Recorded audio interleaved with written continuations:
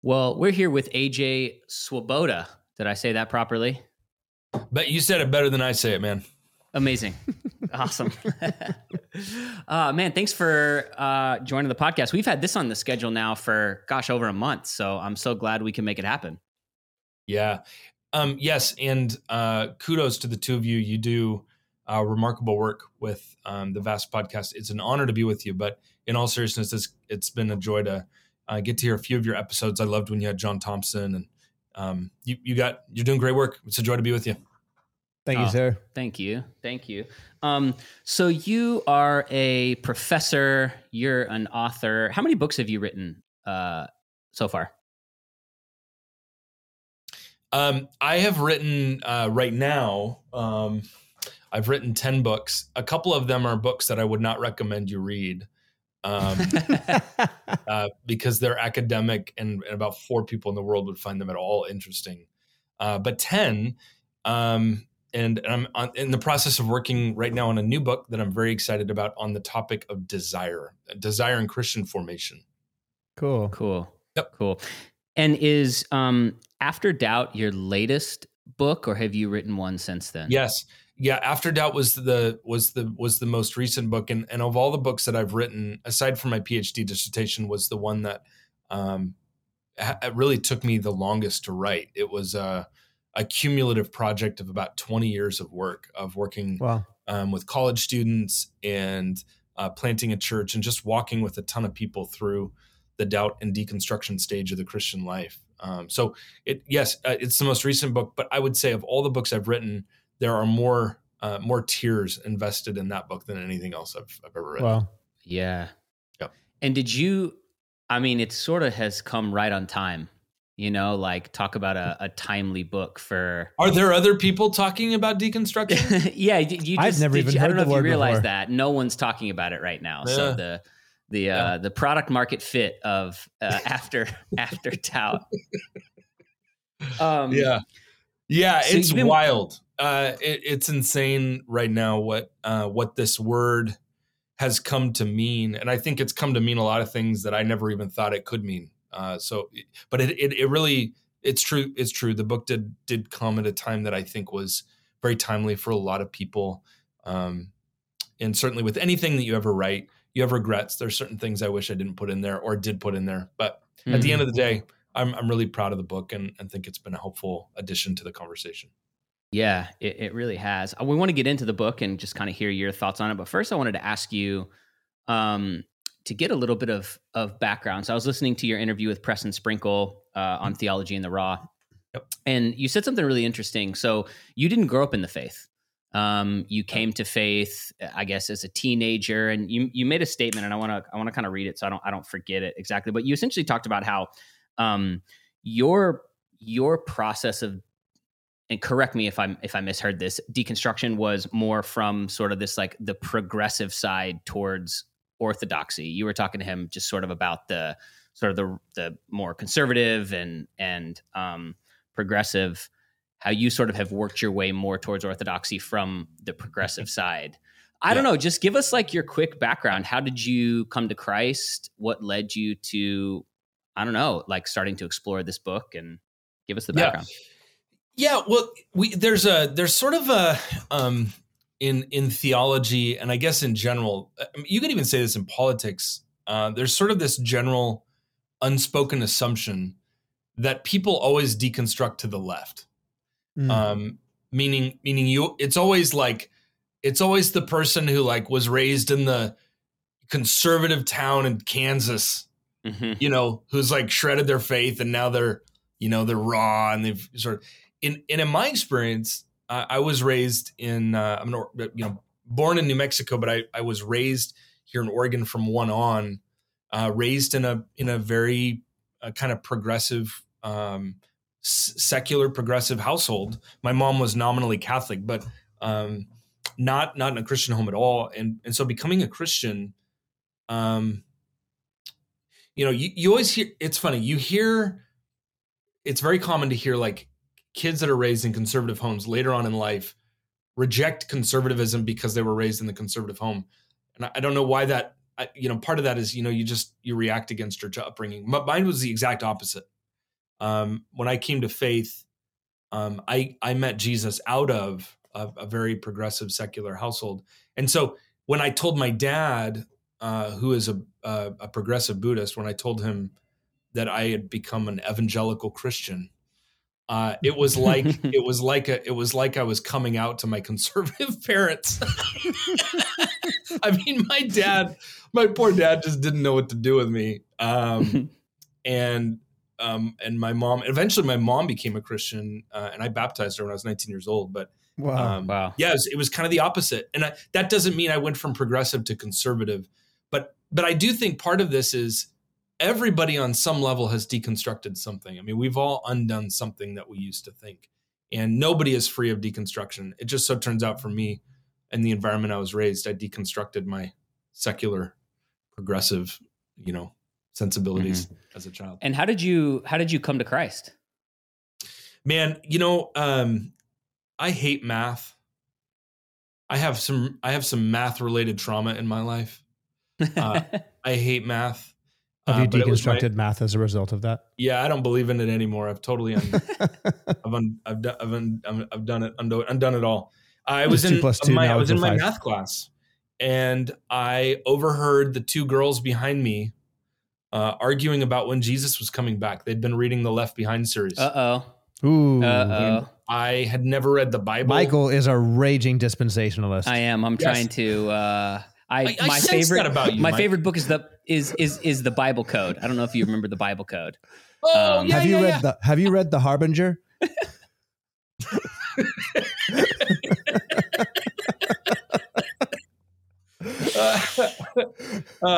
Sorry, go on. No, I'm now realizing that I don't know if this conversation can continue or not. I mean.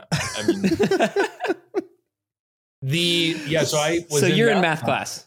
I was in math class, and these two girls were arguing about when Jesus was coming back, and I didn't know he came in the first place. And so I went home. My dad had given me his college Bible, and so I sat in my bedroom at 16 years old, and I opened the Gospels. I opened the Bible. I did the thing that you do when you don't know what to read, and I just sort of flipped it open, and I sat for about an hour and a half and read the whole book of Leviticus.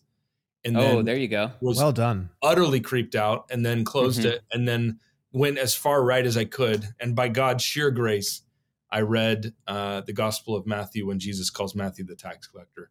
And I had a visceral, real experience with the living Jesus in my bedroom. Wow. And began following Jesus. And then I eventually my mom became a Christian. I baptized her when I was 19. And really, God has been doing an incredible work in my family ever since. Why did your dad give you his Bible? Well, my dad's awesome, and I love him. My parents are divorced, but my dad, who is a Buddhist, I don't know. I guess he didn't need it anymore or something like that. But it was like his college Bible, and so he had just given me his. It was like this old dusty King James version. You'd like it as a dispensationalist. Of the Bible. It's probably really big. Is it the Schofield Bible? Yeah, it's really tiny. It's really small and really dusty. And I opened it and I read it, and thank God I did. Wow. You had a visceral experience encountering Christ, reading the Bible of all things. Yeah. My goodness. Yeah, that's exactly right. They didn't have Bible Project videos back then, so I had to read the thing. Yeah. And it was a life-changing experience. It really was. It really Amazing. was. Yep. And so that was my, you could say that was my first deconstruction experience. was deconstructing my non-belief. Yeah. So I don't know, maybe just give us like the quick, from that moment where you have this visceral encounter with Jesus, reading your old dusty King James Version Bible in your bedroom, to writing this book about this, process of doubting and deconstructing. Just give us a quick explanation of that, and then maybe just give us kind of the big 30,000 foot view into what the book is about and what led you to write it. Yeah. Well, they say, there's a saying in the Reformed world, in the Calvinist world, where when you become a Calvinist, I think they call it the cage stage, where it's just better for them to put you in a cage for like a period of time because you're just so gregarious that it's probably better for you to just be quiet for a bit. I kind of did the evangelical cage stage. Okay. Where I started going to Acquire the Fire. Yeah, you did. I went to Acquire the Fire. It was actually very impactful in my life. And I say that sort of jokingly, but I mean, I was all into that kind of evangelical subculture, got really into that world. And I was on fire for Jesus big time, and then went to college. I went to the University of Oregon, where I wanted to be a pre-med student, and I wanted to kind of prepare to do what my dad does. And in the middle of my freshman year, I was reading the Bible again, and I was reading the Gospel of John, and I was reading John 5, and I found a verse that was missing in the Bible. And I had never ever thought about canon, how the Bible had been put together or whatnot. And John 5:4 was missing from my Bible. And at the time, I didn't know where to take. I mean, back, right. We didn't have, Theology in the Raw or the Vast podcast to answer all your awesome questions back then. So you had to talk to your pastor and stuff, or read a book or go to your John MacArthur study Bible. And I called the Bible answer man, and on the radio. And I asked him the question online, what do I do with this? This isn't there. And he said on air, well, we don't have an answer, so I'll send you a note, or I'll send you a tape. And he sent me a tape. And on the tape, this wasn't the actual Bible answer guy. It was a guy similar to him. But he said, on the tape, don't worry about John 5:4. Just keep following Jesus and don't ask questions. Hey, great strategy. And if I'm really candid with you, that cemented into me a early on kind of belief that the Bible and Christian faith can't handle our questions. It's too much. And it wasn't, that really messed with me for about 6 months. And by God's sheer grace, I actually got to tell him this when I introduced him at the Missio Alliance conference about 7 years ago. By God's grace, I had been reading a book by N.T. Wright, and called The Last Word, which is a book on the Bible and on the formation of the Bible. And that book gave me permission to ask questions and still love Jesus. And that experience shaped me deeply. And that is, we are probably more shaped by our questions than anything else. Where we take our questions, what we do with them, and how we address them. And I think that really ultimately led to 20 years later, me writing this book. Most Christians do not know where to go with their questions. And unfortunately, because a lot of us feel like we're in church environments where our questions aren't allowed, we take our questions to places that probably aren't the best place to take our questions. So really, I think that was the seed of the book. The seed of the book was, what do I do with the fact that there's a verse missing in the Bible, and I didn't know what to do with it? Now, I know now, and I'm not even going to explain it because I want everybody to go read their Bible now. But at the end of the day, that question really provoked in me a desire to want to help Christians understand doubt and understand questions and understand where they go with their questions.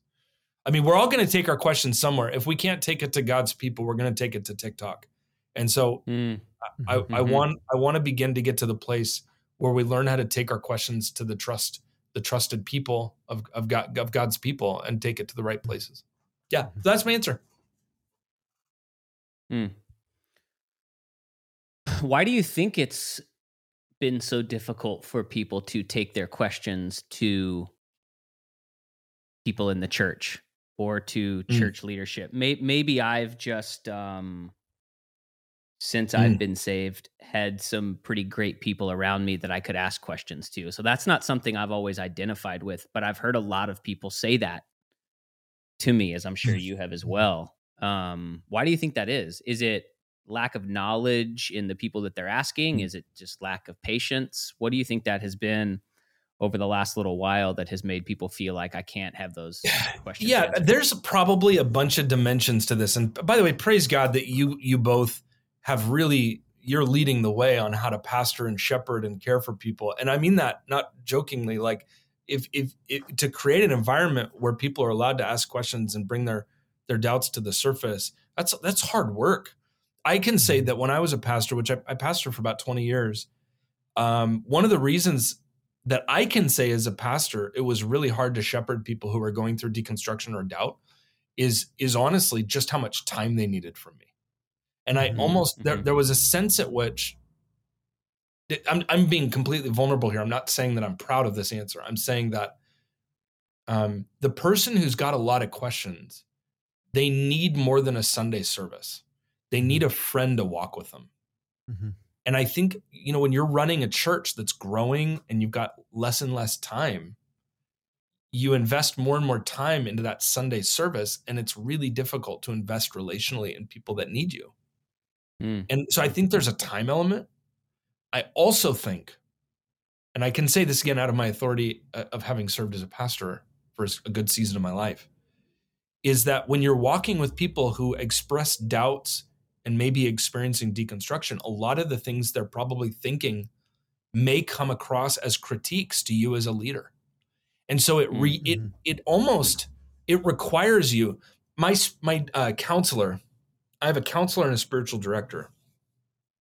I need a lot of help. My counselor, I've noticed this about my counselor and both my spiritual director and my counselor. Both of them, when I express to them frustrations that I have with God, the Bible, or the church, neither of them ever get offended. And I asked my counselor once, I said, what is that? How do you do that? And apparently in the counseling world, they have a word for this. It's called containment. And containment is the ability for somebody to share their emotions without you personally getting offended at their question. And I think a lot of pastors, Christians, I don't know if to generalize it, I think when people share with us frustrations they have about the faith or church or Christianity, we don't know how to practice containment. We don't know how to allow them to have their own emotional journey without us taking it seriously, without us taking it personally. And so what happens is they don't share what's really going on because they don't want to hurt us. And then we get emotionally involved.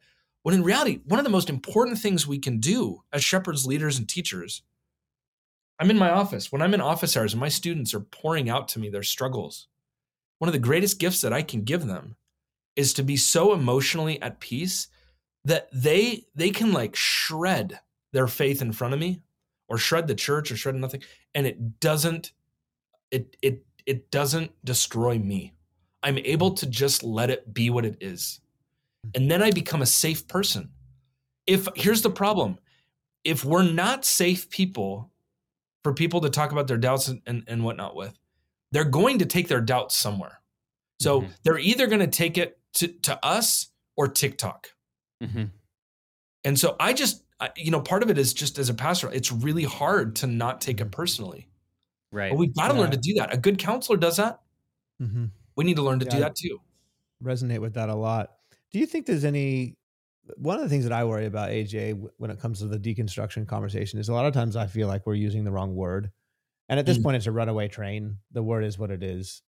Sometimes I have concern about people when we're having conversation around deconstruction that because we're using the wrong word in the sense that what we're really talking about is not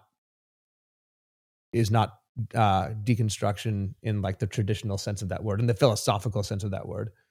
We're talking about questioning our beliefs, picking them apart, dissecting, what we've inherited that isn't biblical, and reconstructing or rebuilding our beliefs, putting them back together in a sense that is more biblical instead of less biblical. That should be the goal of after doubt, right?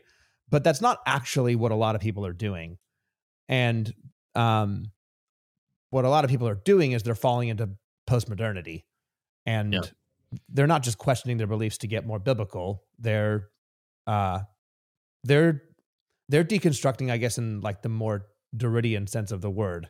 Yes. And so one of the concerns that I have pastorally is sometimes I feel like we're using the wrong word because I'm kind of a paranoid person sometimes. Like I think that if I just use the wrong word, people are going to all of a sudden go down like a Google rabbit hole, and all of a sudden they're going to learn what deconstruction really is, and they're going to want to look for deconstruction in every single text that's ever been written, and they're going to deconstruct every single word of the Bible, and before you know it, the Bible doesn't mean anything to them because the Bible never meant anything at all. Yeah. Which obviously I don't believe any of that. But in saying all that, do we have some ditches on the side of this road that we're nervous about people falling into? Oh man. Oh boy. Well, okay. So let's back up just a little bit. Okay. Cause the let's define our terms. Great. What do we mean by deconstruction? It's almost impossible to define this term because what different communities mean by this are completely different things. It's like nailing Jell-O to the wall. It's almost impossible to define this word across the board.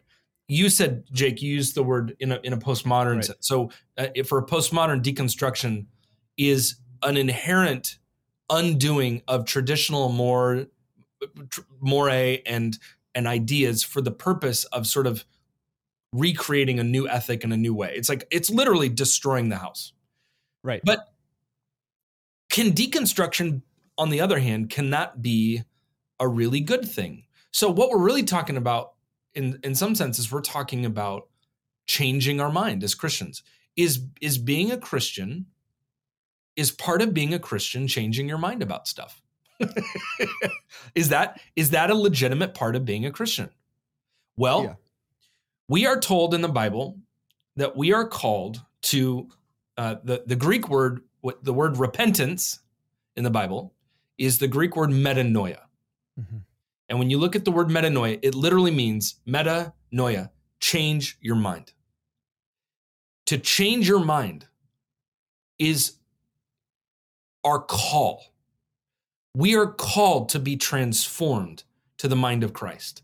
Mm-hmm. And that means we are constantly willing to undo, dismantle, deconstruct any idea in our brain that is not Christ. That kind of deconstruction, we have a word for it. It's just repentance. Right. Mm-hmm.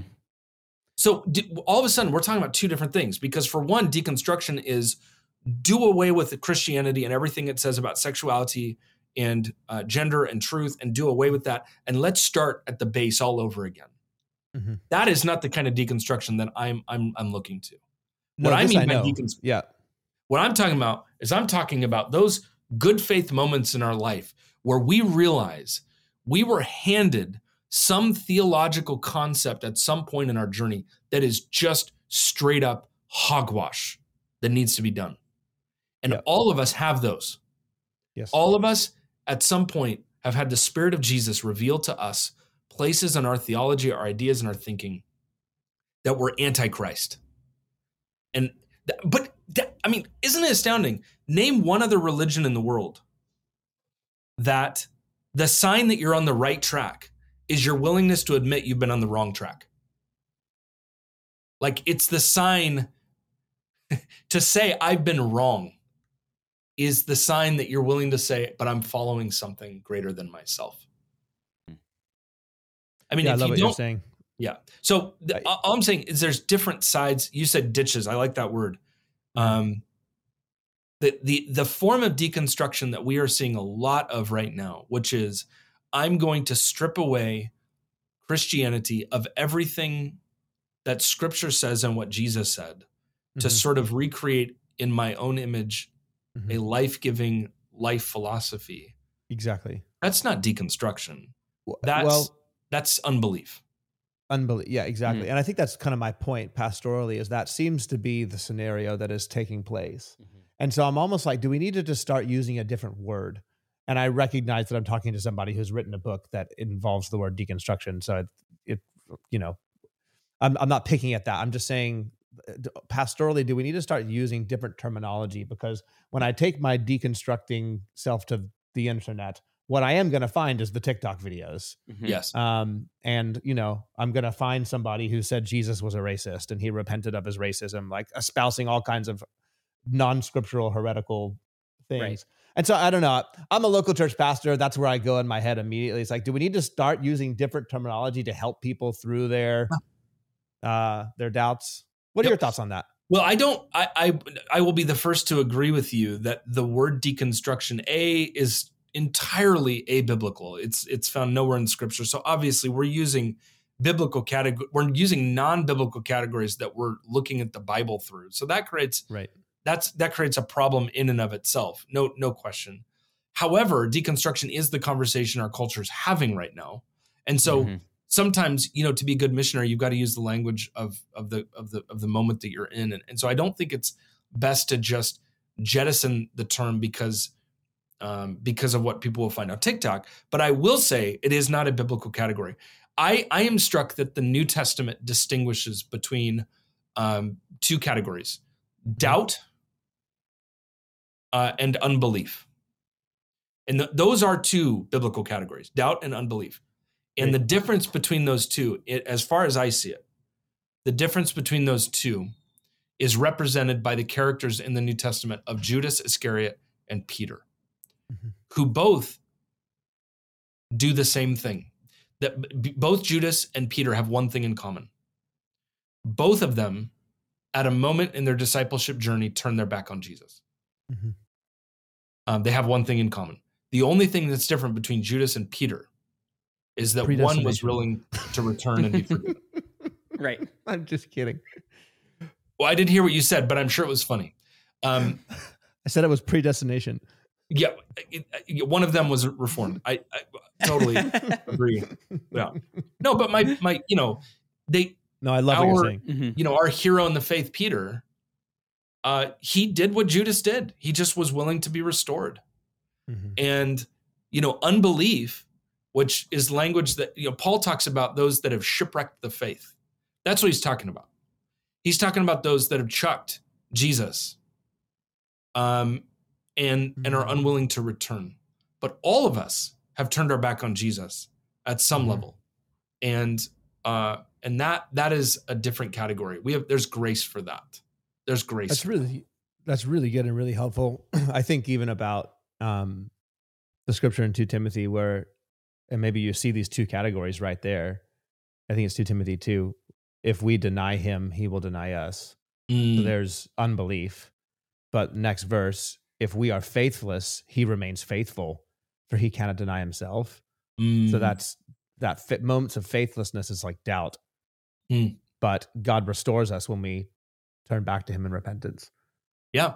There was a German theologian named Helmut Tillich, who wrote a great little book years ago called Little Handbook for Young Theologians. And in one of his books, he talks about how, which I believe is that book, he says a lot of Christians are really good at being graceful towards people's sin, but they're totally graceless when it comes to bad theology. And his point is that we forgive others when they act wrong. But man, if your theology of the Trinity is just a little off, like anathema be gone. And he has this little section where he says, if God is willing to forgive us for all of our sin, why would he not also be equally forgiving about our silly theology? And I think what often happens in conservative evangelical circles is we hold up a really, really big, graceful God who died on the cross for the world. But the minute your theology doesn't reflect exactly what their tradition states, they're gone. And I guess I want to appropriate a theology of grace for those of us that believe theologically maybe we haven't arrived yet. And that the journey of deconstruction for a lot of people is people trying to follow Jesus to take seriously what they've been given and learn to let go of some maybe of the bad ideas they were given, and that we need to give just grace for the theological journey, a ton of grace. How could we be graceful towards sin but not towards bad theology? Gosh, what a weird world that would be if God was graceful in our sin and forgave that, but he didn't forgive our theology. I mean, we are saved, are we not? We're saved through faith, not by beliefs. And that's important, meaning we're saved through faith in Christ, not through a perfectly articulated belief system, which none of us have arrived at. I like that. I think you have to parse that out a little bit because there are certain beliefs, it seems to me anyway, that are a part of our faith. Sure. I think of like 1 Corinthians 15. There are resurrection, baby. 100%. Yeah, exactly. 100%. 100%. Yeah. But we've got to be clear here, because we're not saved through right beliefs. If that were the case, the demons would all be saved. Who have orthodox theology. In fact, they're the first to proclaim Jesus as the Holy One of God in the New Testament. They call Jesus the Son of God way before any of the disciples do. Right belief is very, very, very important. But right belief is a reflection of your love for God, not the other way around. You want to believe rightly because you love God. You want to believe truthfully because you love God. And because you love God, you want to get it right. But we're not saved because we believe in the inerrancy of the Bible. The Mormons believe in the inerrancy of the Bible. So, I mean, it's that you can have very, very clear Orthodox beliefs and still not be pursuing the way of Jesus. It's totally possible. Yeah, and I think you nuanced that out really well. Why do you think this deconstruction, some people are calling it a movement, whatever you want to call it, why do you think that it's happening now with such intensity? What are your thoughts on that? Obviously, you've been around this conversation for a long time and you've written about it. What is it about now? What is it about the last 5-10 years that seems to have made this come to the surface in a way that maybe it hasn't in a long time? Yeah, I was reading this. I was reading this guy. It was like an urban theorist guy. He was an architecture guy. He was like writing about urban architecture. This was years ago, and he made a comment about one of the unique things about urban environments is when you move to an urban environment, if you're a minority in some social group or ethnic group, or if you're a minority, a sexual minority or something like that, if you're a minority and you move to an urban center, it can be a very liberating experience because all of a sudden there's enough people for you to be able to connect with people that are similar to you, right? So you can find that other minority community in that urban core somewhere. And I think what's happened is no longer do we need to move to the urban cores to find people that are asking the same questions that we do by virtue of this little device that we have in our pockets, an iPhone. We now are having the experience every day through our iPhone what people had when they moved to the cities back in the early 1800s or 1900s. And that is that we are now able to see a world in which there are a ton of people now asking these similar questions. And so that gives a sense of freedom to begin to live into those questions and question your own faith. Now, I'm not going to say that's entirely bad. And the reason I'm going to say that's not entirely bad is what that does for me as a Christian leader is it forces me to have to grow up, and it really forces me to have to get on my knees and pray a lot. I think that's a radical gift for me as a leader. Like I can't just give some pat answer from a systematic theology that I read in undergrad. I have to be thoughtful and nuanced, and I have to listen, and I have to pause and reflect and not give trite answers. It forces us to become really deep people. But I think, to your question, I think what is happening is essentially our phones have, in a way, put a sort of lubricant to the relativism of our experience. Because there's so many people asking these questions, it causes us to go inward. We now have a community of people that are asking these questions, and I don't have to move to the city to ask them. We're now able to connect our desires and questions with a community online now. So it was really interesting when about a year ago, somebody sent me a video of what's happening to the Uyghurs and the Uyghur Muslims in China. And they sent me a video. It was drone footage of of literally Uyghur Muslims being put on a train to go off to a concentration camp. There's a genocide going on in China right now. And people are being put on these trains and being sent off to these re-education camps. Well, what do they do at a re-education camp? They do two things. Number one, they separate you from all the people that you know and love. And then secondly, they have you watch videos all day long. Re-education videos. When I learned what they do in these re-education centers, it was in the middle of COVID, and all of a sudden it dawned on me. That is like literally what we've been doing for 2 years.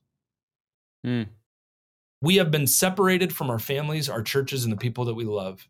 And we have spent the whole time on Twitter watching CNN and Fox News. And every pastor in the world can attest to this. It feels like people have come back from the pandemic radicalized.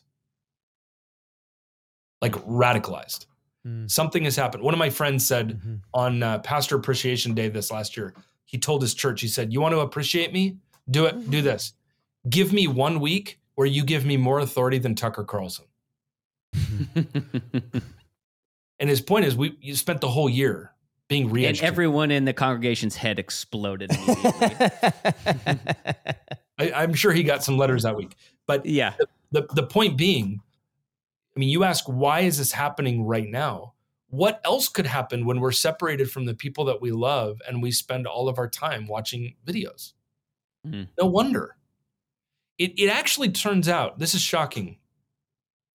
It actually turns out the Bible's like right. And as a man thinketh, so his life goes. Right. And when you spend your every living day watching videos about everything that's wrong with Christianity in the Bible, it turns out your brain starts following what you're watching. Right. And there was a guy named Rene Girard who coined this idea of what he called mimetic desire. And his idea was basically this: desire, human desire, is sticky. We pick it up from other people. We mimic other people's desire. And actually, you see that in the New Testament a bunch. So, for example, when Stephen is standing before the Sanhedrin and he's about to be killed, why is he standing and then only falls to the ground when they stone him? Why? Because when he looks to heaven, Jesus is standing at the right hand of God. It's the only time in the New Testament Jesus is standing at the right hand of God. He is doing what he sees Jesus doing. Here's the point. We end up becoming what we look at. So no wonder the incessant New Testament command, keep your eyes on Jesus. No wonder we're told to do that over and over again, because we ultimately become what we spend all of our time looking at. So no shock, we are becoming what we're looking at. Yeah, I guess that's kind of my point earlier, right? It's like something in me is kind of like, I wonder if there's a change of conversation that needs to be had with with the people in our churches. And it's not an ostrich thing to me. It's like yo, how can I help you get through what it is that you're walking through right now? And to me, the answer to that is like you just said, we become what we behold. And so helping people to behold truth, I think is a massive part of that. Yeah. We are most shaped by the environments that we can smell. Can you guys still hear me and see me? Because you froze. Are you there?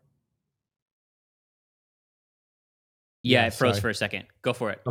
Okay. I'll say that what I was just saying. We are most shaped by the environments in which there is smell. And what I mean by that is I have a family member who during COVID, who is a recovering alcoholic, couldn't go to AA meetings anymore because AA went online.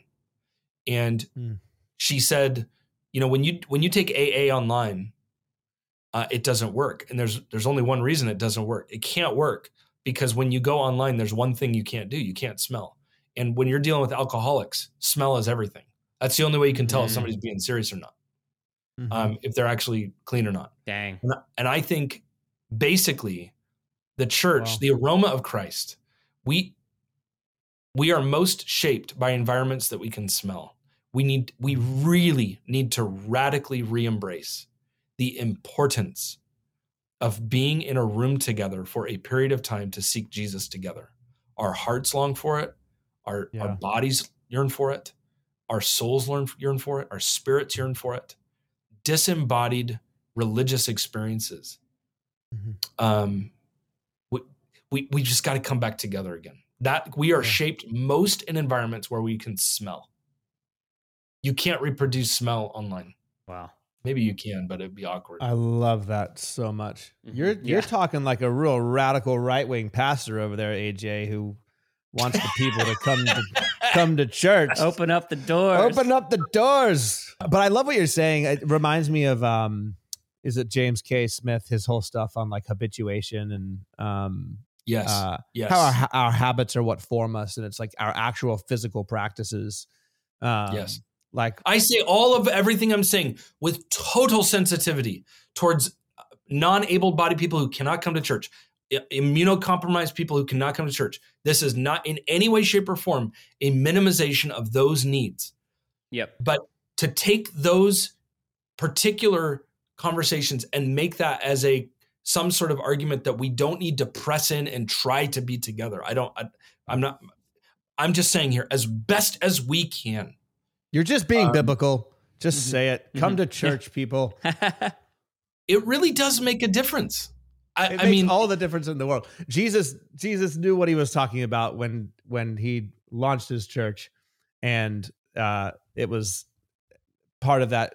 Central to that is the gathering. So let me ask you guys a question really quickly, and this is good because AJ, you've said you've been a pastor, and Jake, you're obviously a senior pastor. So I'm a person listening to this, and I am, for lack of a better phrase, I'm deconstructing. Maybe I'm struggling in my faith. Maybe I just am having a very difficult time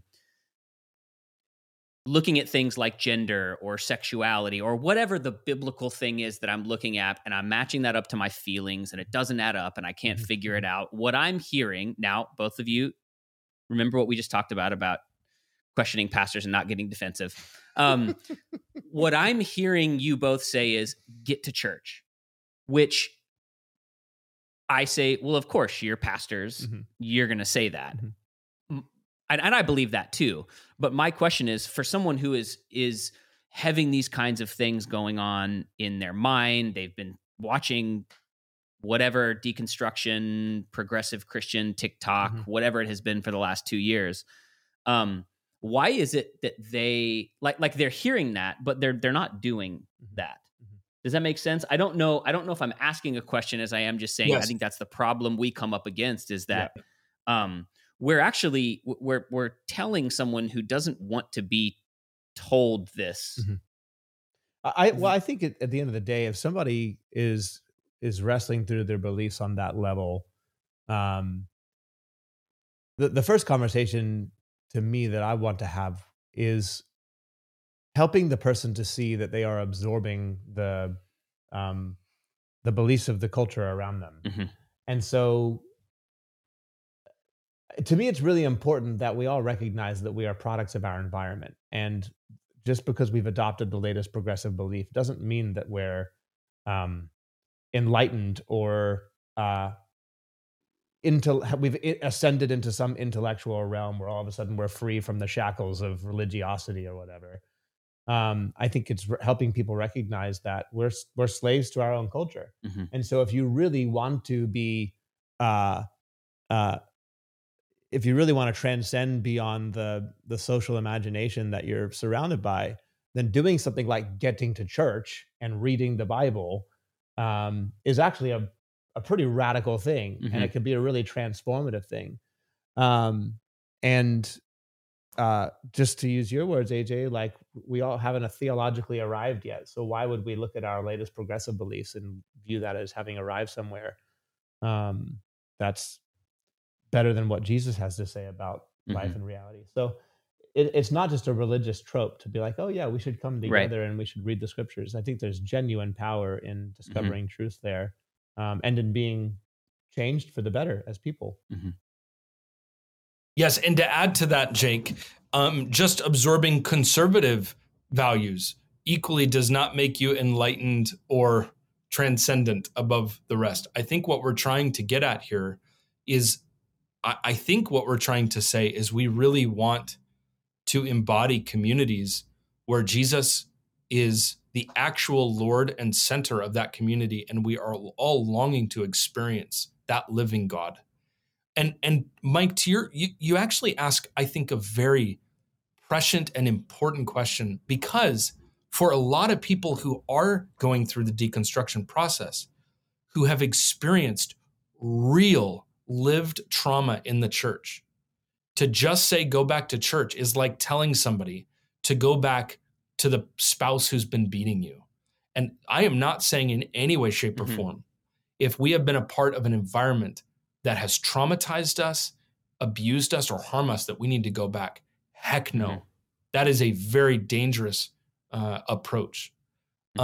It just so happens, though, that at least in my environment, more often than not, when someone walks away from the church, it is not because of trauma or abuse.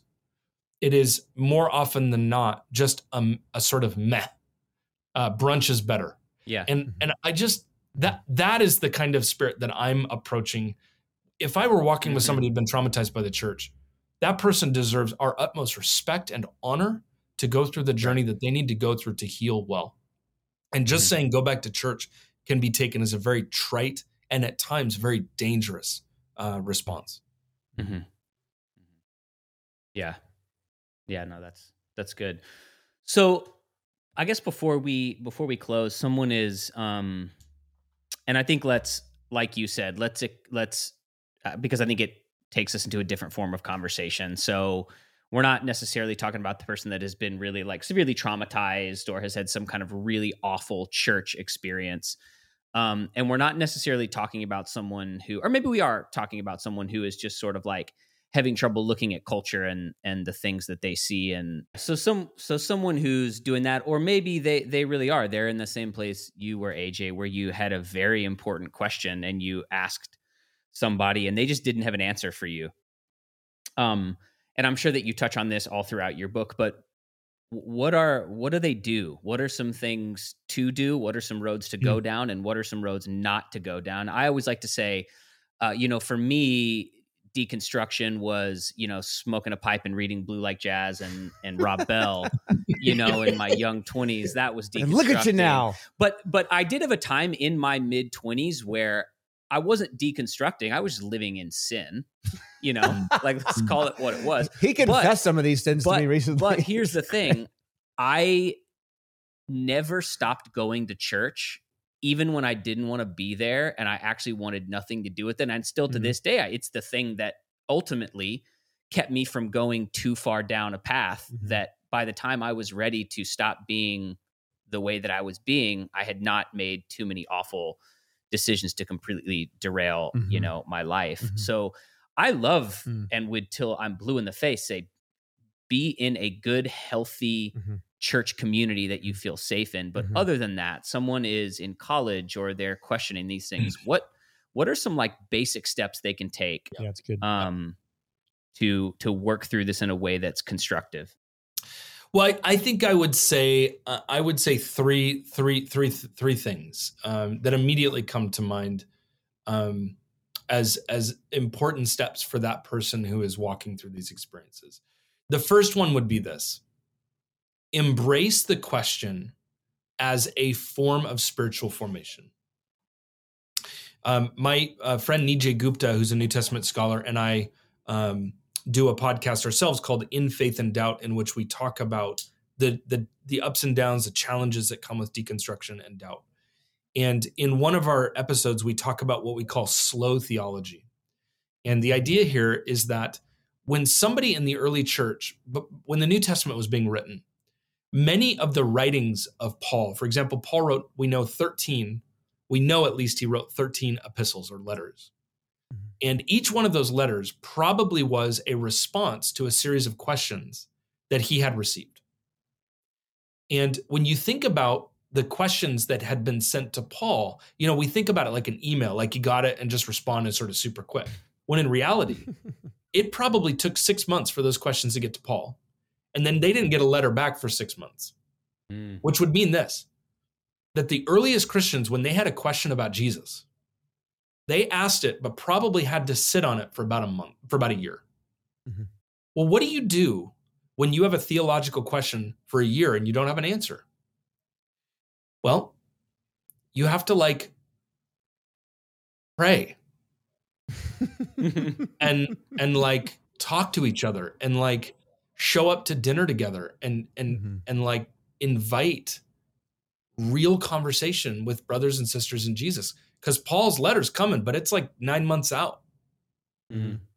And we talk about, I think there's something to be said about the fact that more often than not now, when we have a question, we go for the immediate answer in a podcast or some tweet, or we go to some celebrity, and we sidestep the slow process of what our questions do to us. Here's what I'm trying to say. Number one, embrace that question as a lifelong question that could potentially make you a really deep person. Mm-hmm. That's really I had good. I had this friend when we were in Portland who, on the sexuality conversation, decided to take a year to go away and just read all the books on sexuality, and they were going to come back and make a decision about what they thought. And I was really hurt by that as their pastor, because I felt like that person was willingly cutting me out of their life to find answers from everybody else, but the one person who had been laying their life down to serve them. Mm-hmm. And I wanted to say to that person, first of all, don't cut me out. But secondly, you're only giving a year. How about give 50 years? Mm-hmm. How about 60? Because questions like that, we become the questions we ask them over the course of a lifetime. And I think that's why I love people like Henry Nouwen and C.S. Lewis and G.K. Chesterton, is when you read them, they're asking the same question over and over and over again over a 40-year period. Mm. And those questions just make you deep. So I think I would say, stop seeing your question as a problem. I think it's an invitation from Jesus to go deep. Number two is I would suggest that when we're facing those kinds of questions, that we need to remember that Christians have been wrestling with these questions for 2,000 years. Mm-hmm. There's a line, Esau McCaulley, in one of his writings, he talks about how whenever he teaches on a hard text in the Bible, like violence in the Old Testament or something, that students always think, when they hear about that they're like, oh my gosh, I've stumbled across this new question that nobody's ever asked. Mm-hmm. I found it, the question that Christians can't handle. And I think we tend to think these are new questions. And the truth is, there's no new question. Mm-hmm. And Christians have been wrestling with this stuff for 2,000 years. And we can assume that there's wisdom in the church that we can listen to. We just got to find it. It's there. It's not that it's not there. It's there. And I think the third thing I say for the person who's wrestling with doubt and deconstruction is stop reading books that were published in the last 20 years and read dead people. Mm-hmm. Read dead Christians. And here's why. Dead Christians don't care about what our culture thinks. They don't care about the majority. They don't care about the sensibilities of our moment. They are a prophetic witness from the past.